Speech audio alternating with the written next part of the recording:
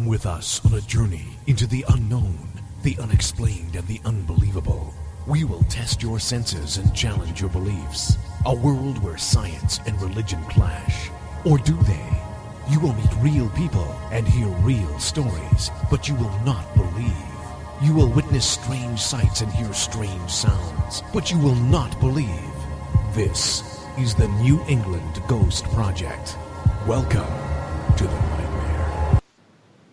Good evening, everyone, and welcome to another edition of Ghost Chronicles Next Generation, starring the League of Distinguished Gentlemen, Mr. Steve Parsons, Mr. Stephen Scott, and Mr. Ronald Kolek.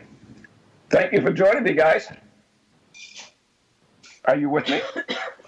Yes, thank you for having us. Wow, I think you all died there. Did I confuse you or something? You know what? Go ahead. I was just going to say, I was just giving Steve center place there before I spoke. That was all. Oh, yeah. Well, don't worry. No, I was. I don't know what he was waiting for. You know. I was having doubts actually. Doubts. I have a doubt.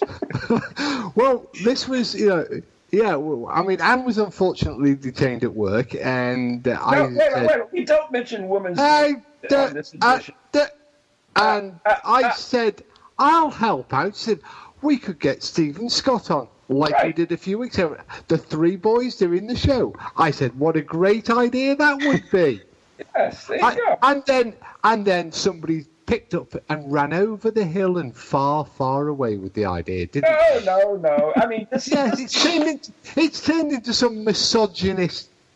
No, this is great. This is what I really. Yeah. I mean, I played hockey almost all my life. Final edition of Ghost Chronicles: The Next Generation. I played hockey almost all my life, and I was around a locker room full of men, and men could be men. They didn't have to worry about women.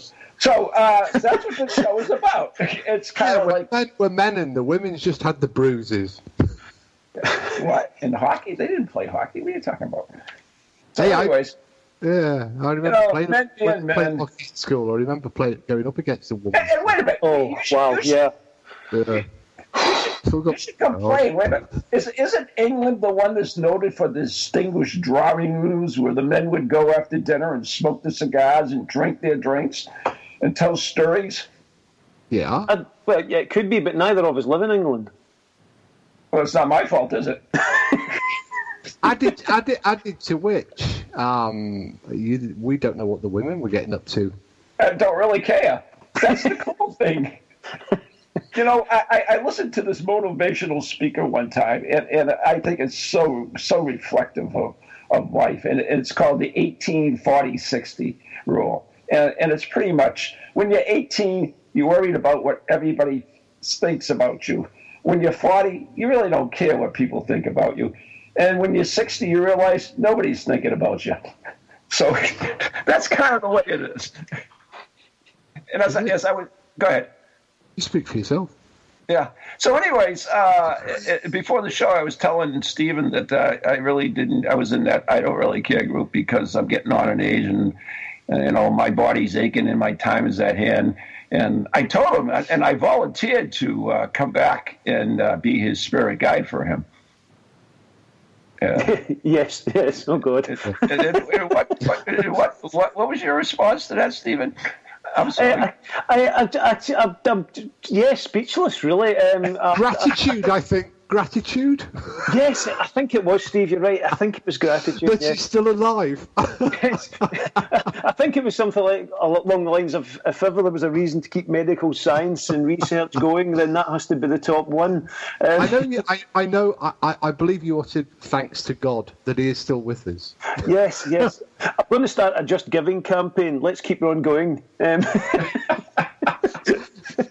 I'm sure we could start one of those pages we talk about all the time, Steve, that people put up when they're begging for stuff. Oh, Just Giving. Yeah. Yeah. So we started just begging. Yeah, give me money. Yeah. I've had a really shitty life, and I've got the rent. Keep her on alive. Paid for his iron lung. Yeah, we take Patreon, dollars, Bitcoin. Yeah, anything. But I mean, and all through the ages, and it's only been lately, but it really was. The men were men, and the women were women. And the funny part about it, the men talked about stuff they talked about, and the women did their own stuff too. So they lose that now, because they're all equal with us. They kind of lose that. Little... Seriously? So I'm sorry. I mean, yeah. Did I miss something, Steve? Well, yeah. I mean, men don't do... I've never heard the phrase, the men who do lunch. Men who do lunch? That's true. No, we don't. We go for beers. We get on the pub.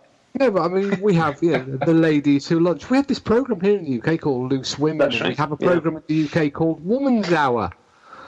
That's why there are no... I mean, yeah. There are no male equivalents. Uh-huh. Yeah, there is. They've even got female racing. I'm a female racing driver now on Top Gear. That's what I mean. It's all that way. So anyway, back in the day, they had this. We're not old enough to remember back in the day. Yeah, I know you guys aren't, but I do. And they actually had this TV show called Spanking and Our Gang. What? Yeah. Spanking and Our Gang. That's okay. I thought I misheard you there. Yeah, no, that's still on, but it doesn't come on till after midnight on one of the cable channels. There's a lady. Yeah, what was her name? Yeah, she lies on a sort of thing of silk and yeah. No. So I actually have a clip from Spanking and Our Gang that I want to play, and it's all about men. And so Ben, who we got? Roy, Ben, I forget. Whoever that male is that's doing the producing for us. Can we have the clip now, please? All raise your right hand. Your other right hand. I. Stymie. Member in good standing of the He-Man Woman Haters Club. Do solemnly swear to be a He-Man and hate women and not play with them or talk to them unless I have to. And especially never fall in love. And if I do, may I die slowly and painfully and suffer for hours or until I scream bloody murder. Do solemnly swear to be a He-Man. Oh, yeah. That's the good old days, huh? The He-Man Woman Haters Club. Actually speechless. I guess you are. Wow. I'm amazed. It's Steve never shuts up. I don't understand. Are you with us? Yeah, I just value the future. I've got a book coming out this year. Well, 50% of the earth is men.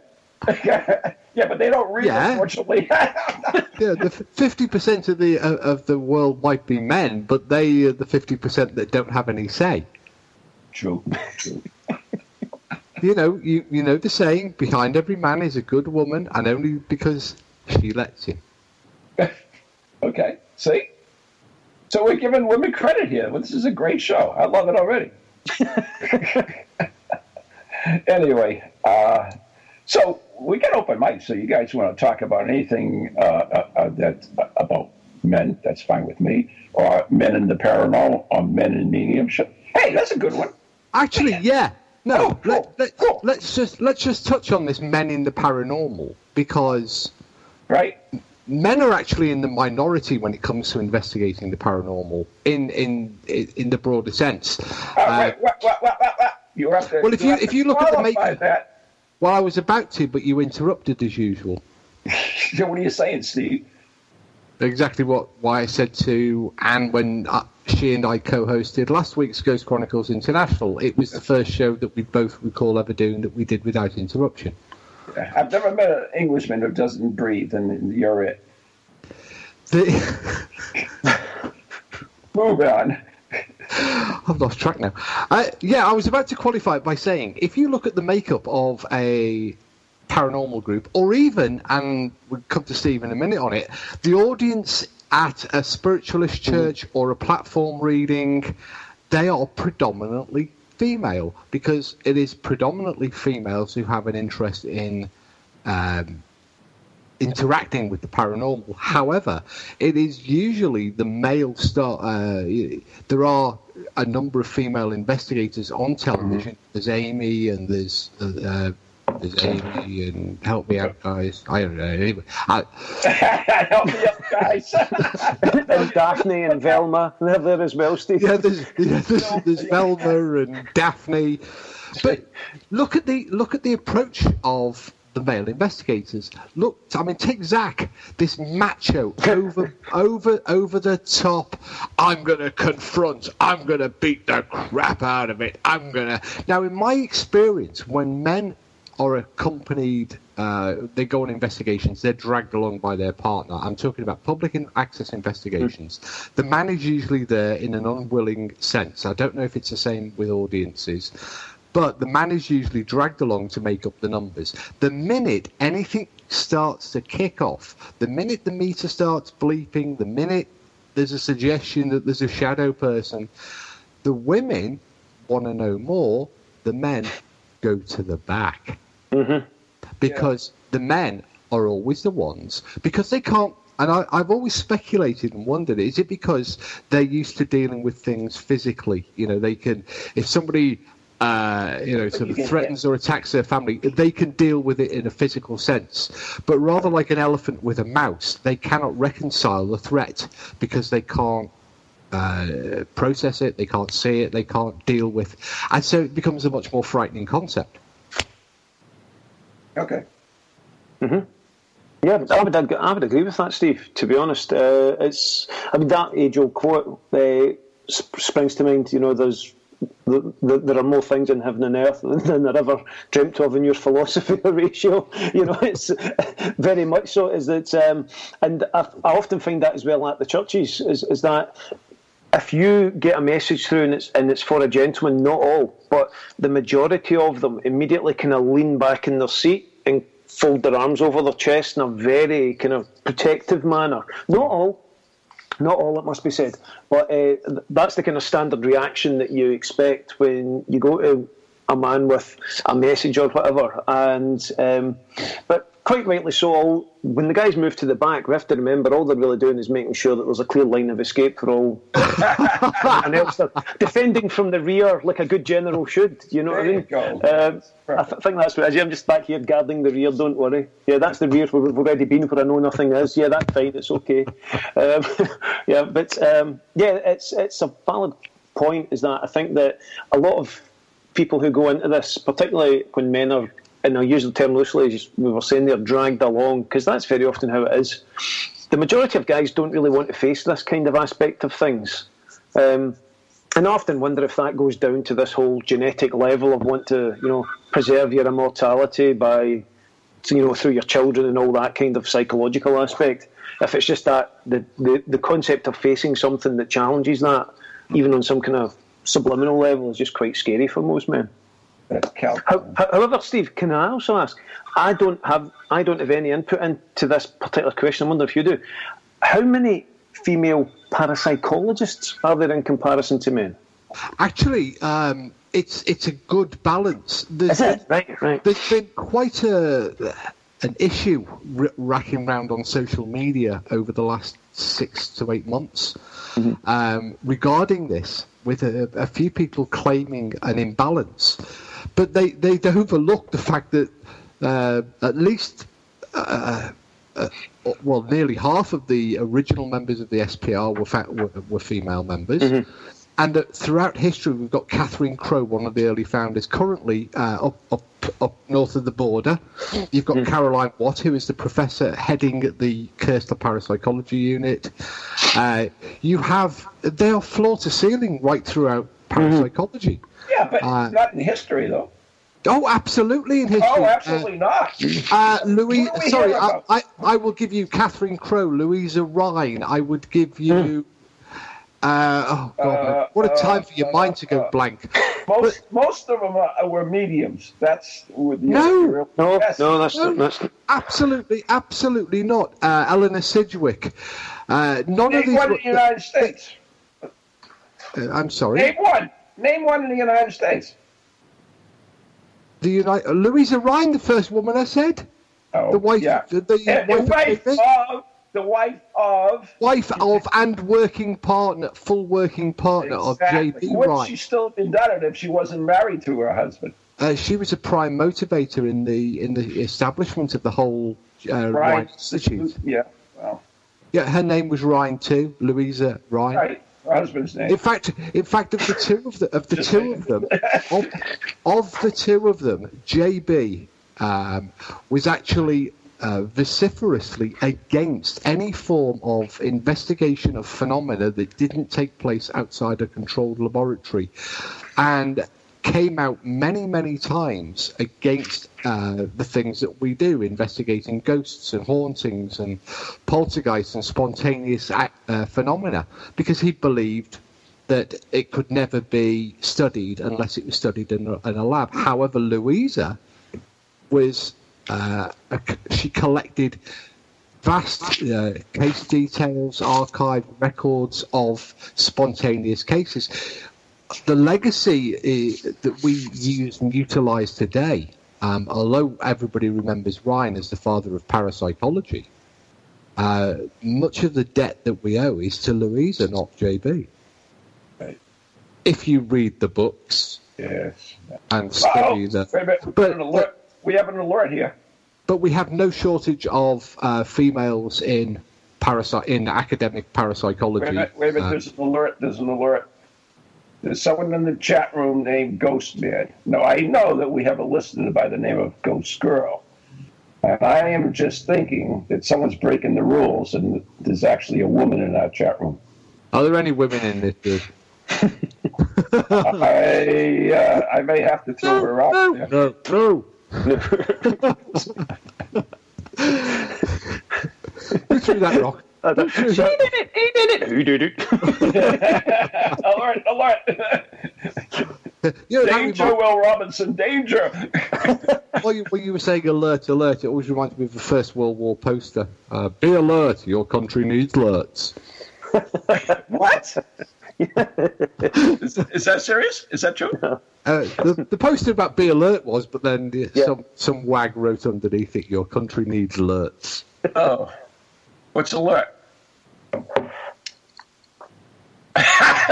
You see, every Brit understood that line, that joke. Yeah. Right. All two of you, huh? Well, every Brit that listens to the podcast of the other two. Yeah, there you go. So, Stephen, when you do your galleries or platforms, whatever they call them here in the UK, and there are male in the audiences, do you ever get messages from males? Oh yeah. And how do they handle them versus women? I think it depends on it really does come right down to the individual and how much they want to either engage with the process or not. It would be wrong for me to say that every man reacts the same way. And if we're talking generalities, we're certainly not talking individuals. So that's no. It's if you have someone there who genuinely wants to be there and who genuinely has an interest in spiritualism and who is open to the concept of it, then it can actually be a really, really good. It can actually be a really good experience for everyone. I took the church for the Easter service there on Sunday, and my split was literally 50-50. I got messages for men and women that were equally split. Oh, that's good. And there was no identified mix. It wasn't like, I had ladies coming through for the gentlemen or whatever. It was mixed. I had one lady for one gentleman, a gentleman for another one, another lady for a lady and a gentleman for a lady. Yeah. It was completely split. And the people that were there, because it was an Easter service and because you're working within a church environment, it's rare to see people within the churches over here, or certainly the way my own local church works, is that we have a service night on the Sunday, and then we have the mediumship night on the Monday. Now, the mediumship night is always busier than the night for the divine service. Of course. During the divine service, there's hymns, there's philosophy, and there is mediumship and healing. But on the Monday night, it is purely a gallery night, where you go along, they play a piece of music for a couple of minutes, they help you tune in, and then that's it, bam, bam, bam, into the messages. And what you'll find is, the ones who are there on the Monday, sometimes the men can be more resistant to receiving a message, or more defensive when it comes to engaging with the process, than people who are there for the divine service.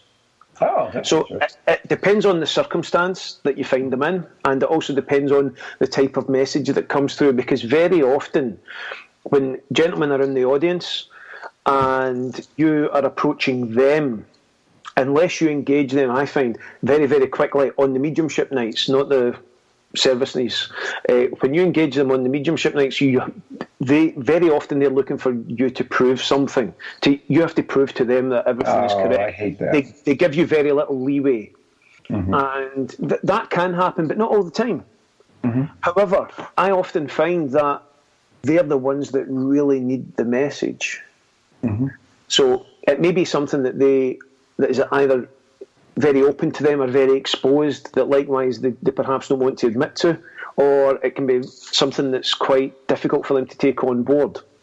I remember going to some private sittings that I did for some people up in Glasgow, and the one that gave me the most, it wasn't a very wealthy area, it was quite a kind of poor area, and I just went in and I just did some readings for them, and the one that really sticks in my mind is the one of the father who burst into tears halfway through the reading, because I was bringing through a son who had passed away, and then he showed me a tattoo on his arm he'd got of the wee boy who'd only been about 4.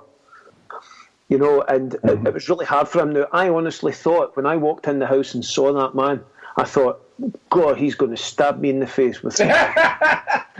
But he's the one that really needed the message, and he was the one that, at the end of the night, was most open to the whole thing. So you really can't judge a book by its cover. Yeah, that's interesting. I have a quick question regarding your service. You said on the mediumship nights you play music. What music do you play? You know, because I've been doing these red light seances for over 3 years now. It depends. Sometimes it's a playlist. Yeah, sometimes it's a piece of classical music. Sometimes it's something more modern. It's just whatever music gets people, you know, into a right frame of mind. I mean, music's a very powerful tool within any form of meditation. However, when you work as a medium, I like to get my energy up. So, as an example, I've texted my wife before, who you've all met, Vary, and I've said to her, I'm just relaxing before the service, drinking coffee and listening to AC/DC. But that gets my energy up, and that gets me into it, and I use that as a meditation. But within the service itself, to be honest, I've sat through everything from, in various churches, from Billy Joel to Tchaikovsky to Evanescence to Shania Twain. The Shania Twain nights were particularly difficult. Because no matter what I did, it didn't impress her them much.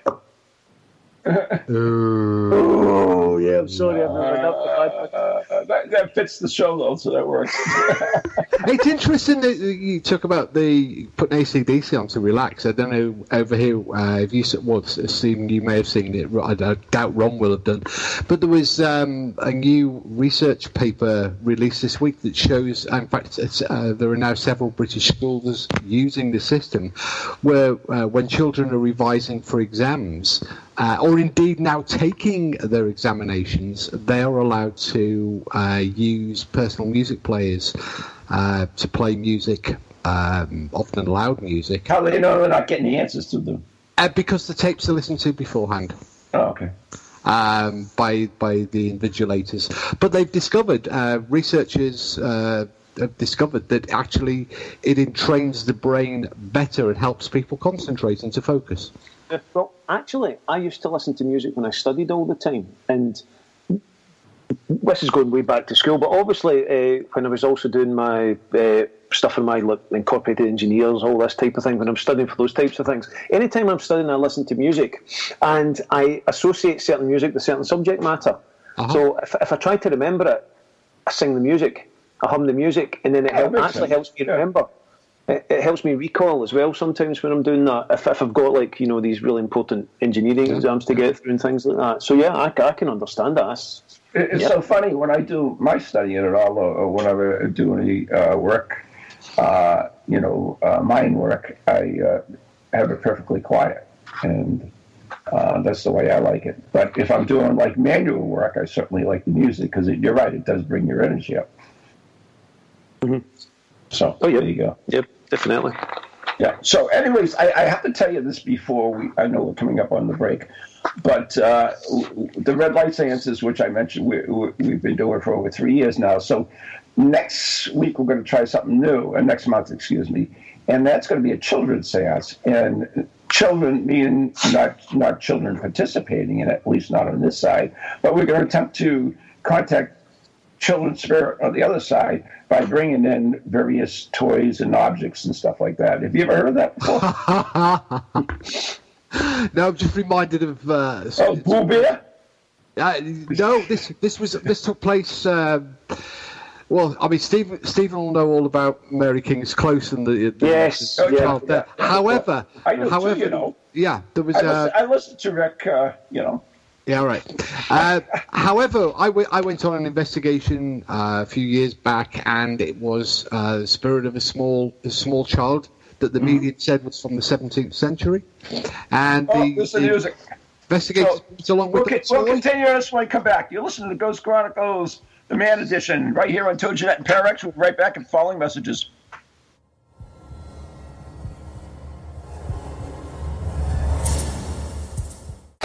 Hello, can you hear me? My name is Harry Price. I am speaking to you via the medium of the Ghost Box. Many of you will know I carried out the first live radio broadcast from Haunted House way back in 1936 for the BBC.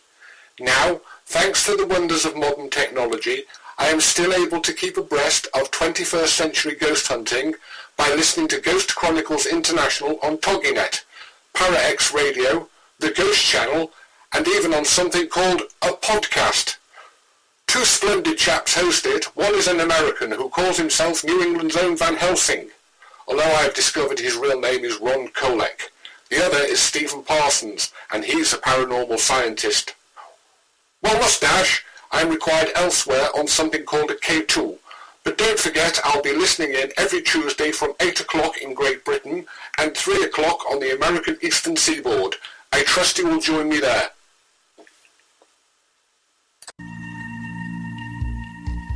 Feel the need to do some soul searching or make some changes in your life to create a more positive future? Then Circles of Wisdom is just the place for you. Circles of Wisdom is a metaphysical bookstore and more, located on Route 28 in downtown Andover, Massachusetts. We carry a large selection of books and music, crystals and gemstones, jewelry and gifts, sage, aromatherapy, and so much more, all in a relaxing and welcoming atmosphere. We offer classes on a variety of topics like yoga, Reiki, psychic development, alternative healing, and personal transformation. For guidance on this journey we call life, get a reading from one of our many readers at Circles of Wisdom, 90 Main Street in downtown Andover, right next to Bertucci's. Call us at 978-474-8010 or check us out on the web at www.circlesofwisdom.com. Lots to see and do in a feel-good place, an oasis in this hectic world.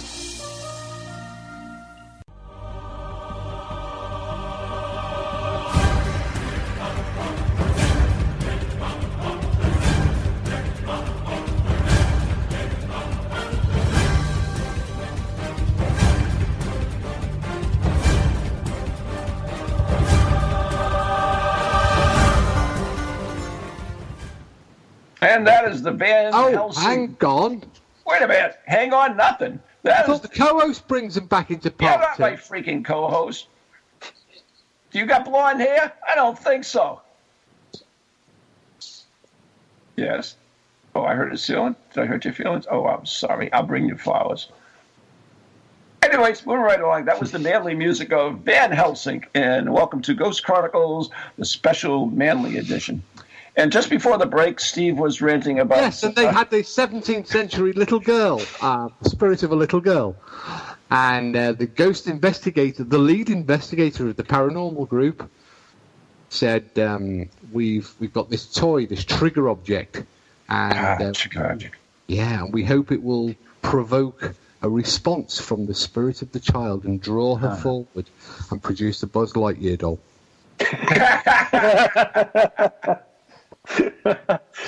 Was that ghostly child? Sorry? What century was that ghostly child? 17th. 17th, so probably they didn't have Buzz here back then. My reaction was, pretty much the same as yours, but, what do you do? But, we all think... Lightyear doll. We always think of spirits and ghosts as being old, but Stephen will tell you that they're also recently passed as well, right? Spiritual. Yes. Yes. Any spirit can be recent, immediate, or whatever. It's there doesn't seem to be any, limitation on time other than just how I find personally it will affect the person who receives the reading. That's what I find seems to be the main thing behind it, because I've had people come up to me and say, my mum passed away several months ago or whatever, and is it too early to get a message from her? And I'd be like, no, as long as she knows that it's not going to upset you further, then she'll be more than happy to come through with a message when the time is right to do so. Whereas for some people it can take years. Steve, can I pick up on that point and ask, because I've got, we spoke about this in the Beach House, but I've got, as you know, a large set of spiritualism books, and it's something I'm interested in. And one thing that was a very common thread through early spiritualism were when people were writing down their messages from spirit, and was this idea of a pause, a period of waiting when you get to spirit before you can communicate. In fact, Oliver Lodge in his book Raymond, when Raymond does start communicating through mediums after his death in the First World War in France, Raymond actually describes this sort of limbo period of days. It's like a recalibration period. Yeah. Kind of thing, yeah. And it seems to be a common thread throughout early spiritualism that you don't see, perhaps with the more socially media-oriented, like Steve Huff and others, who, the minute somebody's still warm, they're already on the Frank's box, chatting away to them and sharing stories and tidbits. So, I mean... is this a change in spirit, or is this just a change in approach? I think it's more a change in approach, to be honest, and that I still think that there would be that recalibration period there. It could be that as people progress through their spiritual existence, that recalibration period reduces. You get more used to it, coming in, coming out, coming in, coming out. But on the whole, I think that it's more the approach to it has changed more than anything else, because I'm not saying that recalibration period still doesn't take place. It does, but just knowing what that is. I mean, I'm even being a medium, I'm not in a position to state that for everyone. I don't know what that's going to be like. I mean, I've never brought somebody through days after they've passed. There has always been a sense of time there. But their ability to touch us spiritually is different from delivering messages. And what I do sometimes find is that they will work through an intermediary, where, for example, you have someone pass from your family, and the message about them maybe comes through a grandparent who's been there, who's passed a while ago. And I think it's because of just trying to recalibrate and reassess your energetic levels to be able to fully communicate. I suppose it's like trying to learn, if you put it into context, it's like trying to learn a new language. You can immediately learn a couple of statements, but trying to get a phrase out that's understood could be something different. Well, I first of all must apologise for even mentioning Steve Huff in the context of mediumship, or so I do want to put that apology out there for linking to Steve or Steve. To Stephen Scott for making any link between anything he might do and anything that Steve Huff might do. If I can admit, Steve, I don't even know who he is. You're much the better for not for. Yeah. I don't know who this. I don't know who that is. Yes, contact and recently passed celebrities. Oh yes, sorry. Yes, now I know who he is. How dare you, Mr. Parsons? No, not at all. No, that's okay. Yeah, I understand. I says indignant to Glasgow. I do want to mention that during one time during an investigation, it was a public investigation, a ghost hunt, and we had a grandmother and grandson who it was the grandson's birthday, and what ended up happening is that the grandfather, who had recently passed, came through using the spirit that was associated with the place, and I thought that was kind of strange. Steve, have I ever told you that story? Steve Parsons? No, No, I don't recall. Yeah, it was at the Wyndham restaurant, which you know well. You do your dining with yeah. So downstairs by the restrooms, Maureen was there, and she made contact with a female spirit. Okay, so we had, I think, 6 people there, and as I mentioned, there was a grandmother and a grandchild, and the other 4 people, and they all had EMF meters. And when Maureen made contact, 4 of the meters went off. They were blaring, just constantly going. There was 4 of them, except for the 2, the grandmother and grandson. So we kind of like, oh, why don't you, maybe there's something wrong with the meters, swap them off. As soon as they exchanged hands, the same thing happened. As soon as it went into those 2 hands, they went dead, no pun intended. And while they went, the other ones that were not doing anything went into the other hands, they started blaring. And it was really weird. It wasn't until we figured out that it was really the grandfather who was trying to get through to that.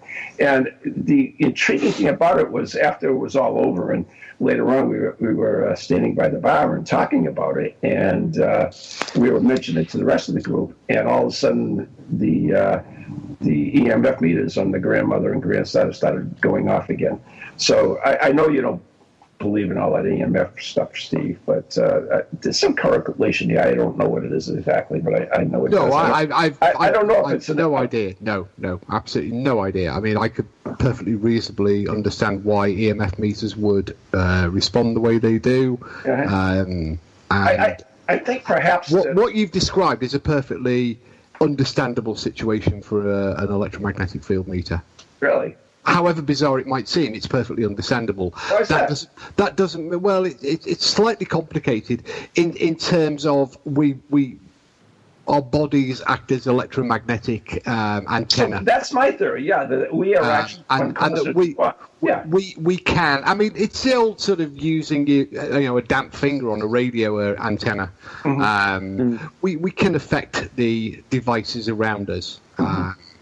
I think that's intriguing. But that doesn't mean to say that that's what took place. No, I'm just saying. But if you offered that up to a physicist, they would be able to find a plausible explanation as to what took place. A possible explanation. But, plausible. I didn't say it was the explanation. I said plausible.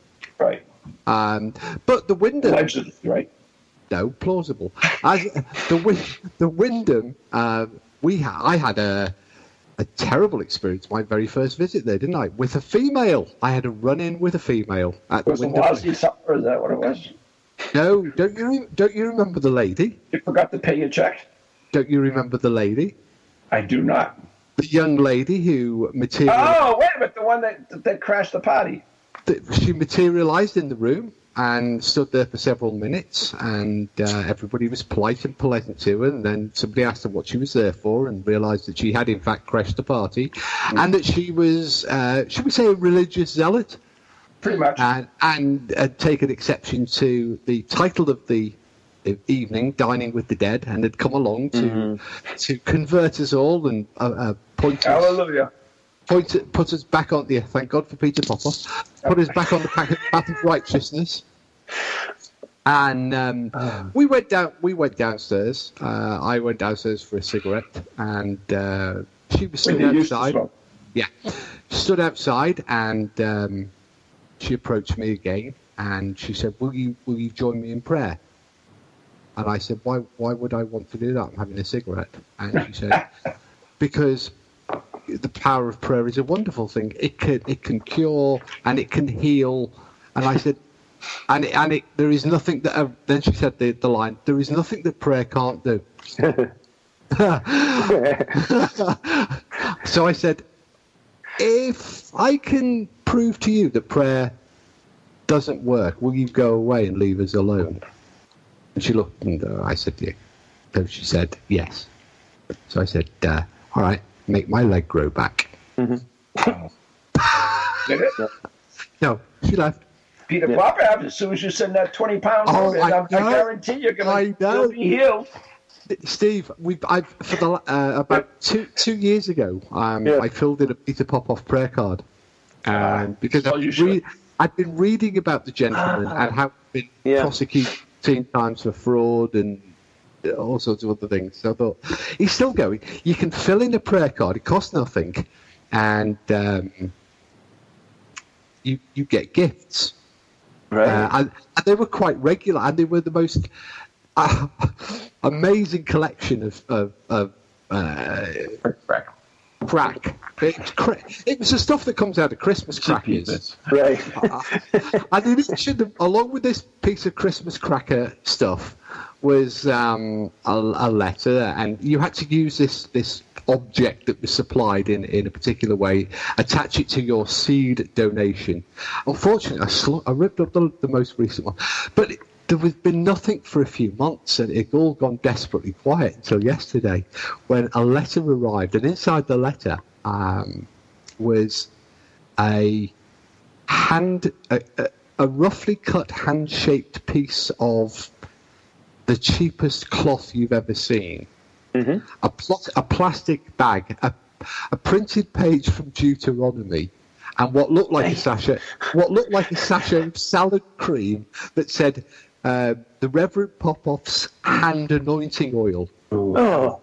So what you had to do was smear this salad dressing all over your hand, then rub this hand-shaped cloth, then put it over so it stuck to the pages of Deuteronomy, upon which was marked it looked like my 5-year-old had drawn round his hand with a crayon. Fold it up, put it into the polythene bag, together with your seed donation of just £20 to make your prayers come true. Oh yeah. And then God was going to heal my right leg. Oh wow! Isn't that awesome? And in the end, £20, it's worth it. Well, unfortunately, in the end, the letter went in the bin, and the salad dressing. Oh, damn! Hey, it was actually quite nice. Yeah. Oh no! Okay. I think it was balsamic. Yeah, balsamic. Very good. Dear oh dear. Yeah. But I've had all sorts of stuff. I've had flowers. The best one, I think, was the little fuzzy sheep. There were these. Do you remember fuzzy felt when you were a kid? Oh yeah. Did they have fuzzy felt in America? No, I'm not aware of a fuzzy felt. These were like cut-out animal shapes that you stuck on a felt board, and you can make pictures of it. It's called fuzzy felt. Well, it was one of these fuzzy felt sheep that you had to. Yeah, I don't know what you're supposed to do with it. Living in Wales, one doesn't ask what you do with sheep. So what you do in Wales stays in Wales, right? That's right.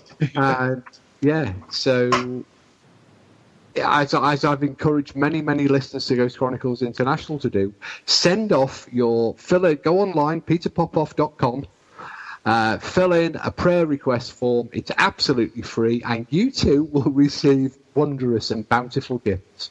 Yeah. Wow. You've just got to. It's just so insane. So it's just strange. Yeah, I think that's strange and bizarre. 5 minutes of time on the internet, you know.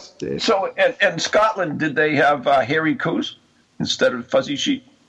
No. We had our fuzzy felt sheep. Yep. Hairy coos.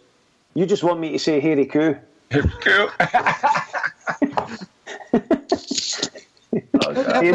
Don't they have lady shaves up there for? Yes, they do. Hairy coo. My bamboo. Oh dear. My babu. Is it babu, bamboo, babu? What the heck is it? What is it? What is it? What is that? My babu. You gave me it. Gave Janet it. Made in Scotland. Yeah, it looks like a stupid sheep. I mean, not that sheep is stupid. I do not. If anybody thinks I'm calling sheep stupid, it's not true. Yeah, it's a little sheep, I think. It says my babu. I have no clue. You gave it to her. I believe you. No, that's right. That's right. I think that's the make of it. It's an egg cover, yeah. No, that's the make. Is it an egg cover? Egg. Can you say egg? Egg. Yeah, egg. Right. The Scottish have an island called Egg. We do indeed. They do. Did you ever hear the story of the egg? What one? It's a wicked cool place. Like, you go there, and it's like the only way you live on the island is you have to bring a trade or something. Yeah, that's right. Yeah. There are a lot of small islands like that up north in Scotland where you have to actually be able to bring something with you, some kind of skill. It's owned by the people of the island. Mm-hmm. Yeah, there's a few like that, I think. Oh, it's so awesome! I saw a documentary and it was like awesome. So it's like, yeah, cool. Yeah. Did you hear the story of the 3 eggs? And there's a rock star that lives there too, by the way. Go ahead. No, the 3 eggs. Go ahead. Yeah. No. Have you heard the story?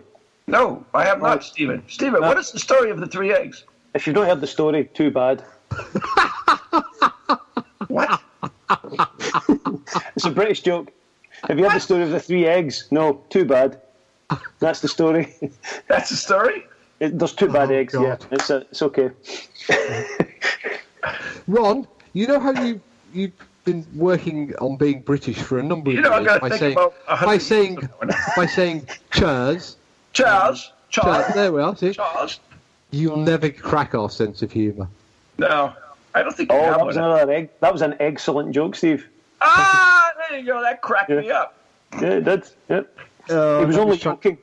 Now he was trying to join in. So, anyways, we are running time, and I have this excellent musical piece I want to play. Back in the good old days, the 1930s, we had, of course, Spanky and our gang, and we also had the Three Stooges. You remember the Three Stooges? Bo, Larry, and Curly. You guys didn't have them in the UK? No, we had them. Yeah, we had them. My father used to love them. He used to laugh every time they were on. It's like, whatever. Anyways. So they had a man-haters... Did the Polish translation, did they? They had a man-haters club there, too. I'm a woman-haters club. So anyways, this guy wrote a terrific ballad about it. So is it Roy? Yeah, Roy's today with us, right? Yeah. So, Roy, if you're there, can we play the musical piece now, please?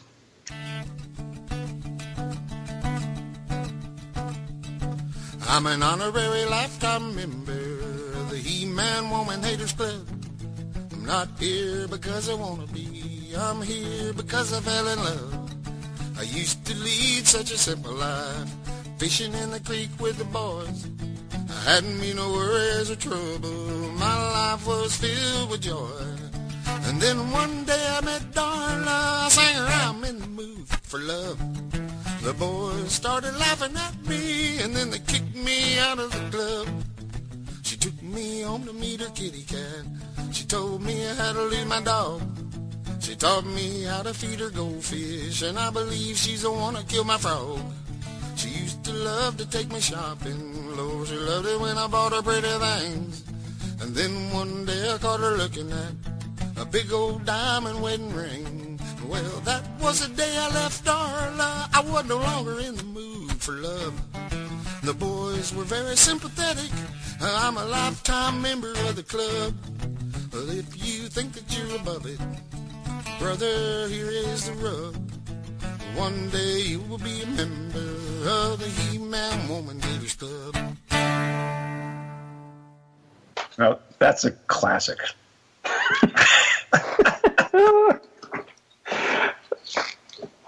I'm speechless again. Yeah, I know.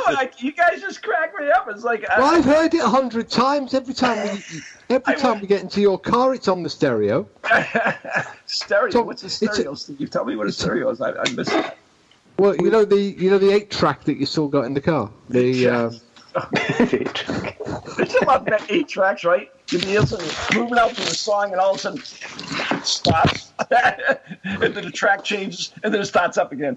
It's like, yeah, just kill my mood. Anyway, all right. So I know we're coming down to the end of the show. Anything else you guys like to talk about? Okay, that's good. I appreciate that.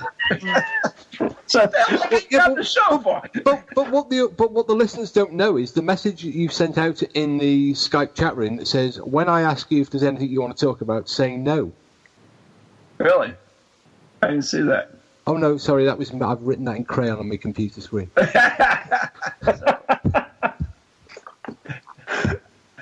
So, anyways, I don't even know where to go now. Stephen actually. This is normally the point where you say to the guest, "But so, how do people find out more about you?" No, you don't want to give your information out. You know, if any woman listens to this, you get hate mail. Yeah. I do want to mention that no women were harmed in the taping of this show. But lots of men are about to be harmed. Big time, that's for sure. I know I will. As soon as I'm done, I'll be beat the Eveline. So, anyways, I did want to mention one other thing. Stephen posted a piece from the Life of Brian on there, which was really funny. And do you know about Monty Python, Stephen Parsons? Do they have that? They have that in the UK? I'm British. in the UK. I'd say, do we know about the Queen? Well, I can ask Rick. Sorry. Oh, that cracked me up. Know about Monty Python. I think most British people can do most of the movies line by line. Oh yeah. Even if they've never seen them. Yeah, probably. Yeah. Steve posted one of them was on there about are there any women in the crowd from Life of Brian, which was funny. Oh, no. And I was happened to be on Google when I was watching it. And the next one was the biggest dickest one, which is so freaking funny. And the more it goes on, the funnier it gets. Yes. Did you know that when they did that scene, there was a documentary a few years ago about the making of The Life of Brian, and really? That scene was completely ad-libbed. Yeah. The laughs are in it. Brilliant. Yeah, what you see is the joke was actually scripted, but what happened next was complete. In fact, most of the movie was ad-libbed. But that one particular scene was a crack-up scene. Absolutely, yeah. They paused.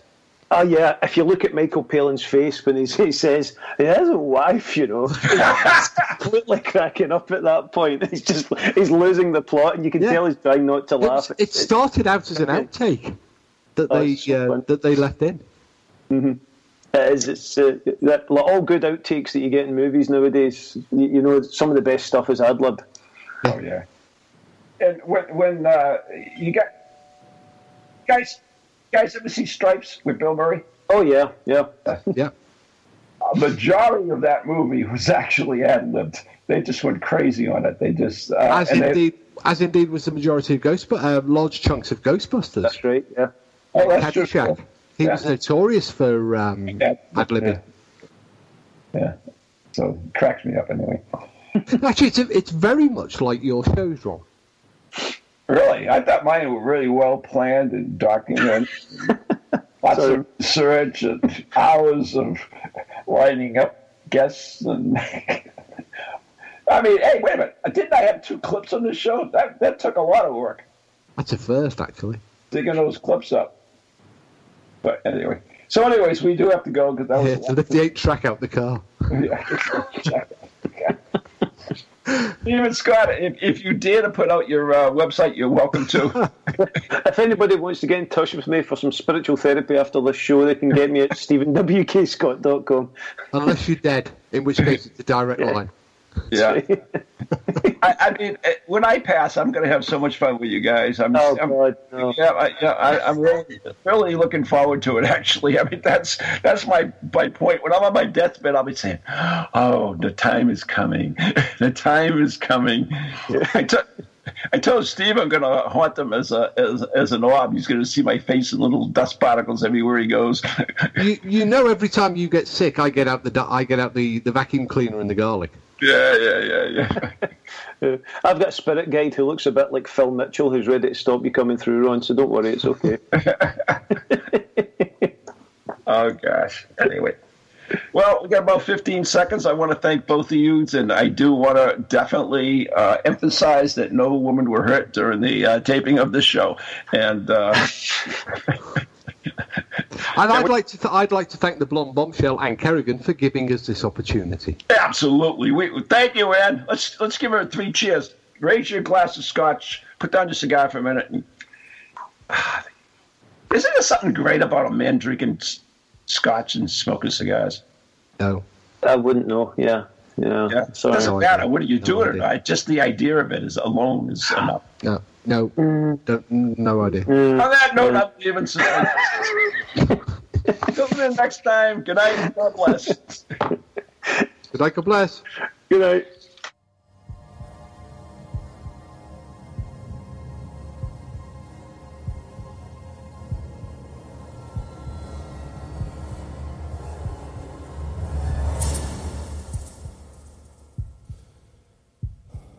From goalies to ghosties, long-leggedy beasties, and things that go bump in the night. Deliver us, good Lord.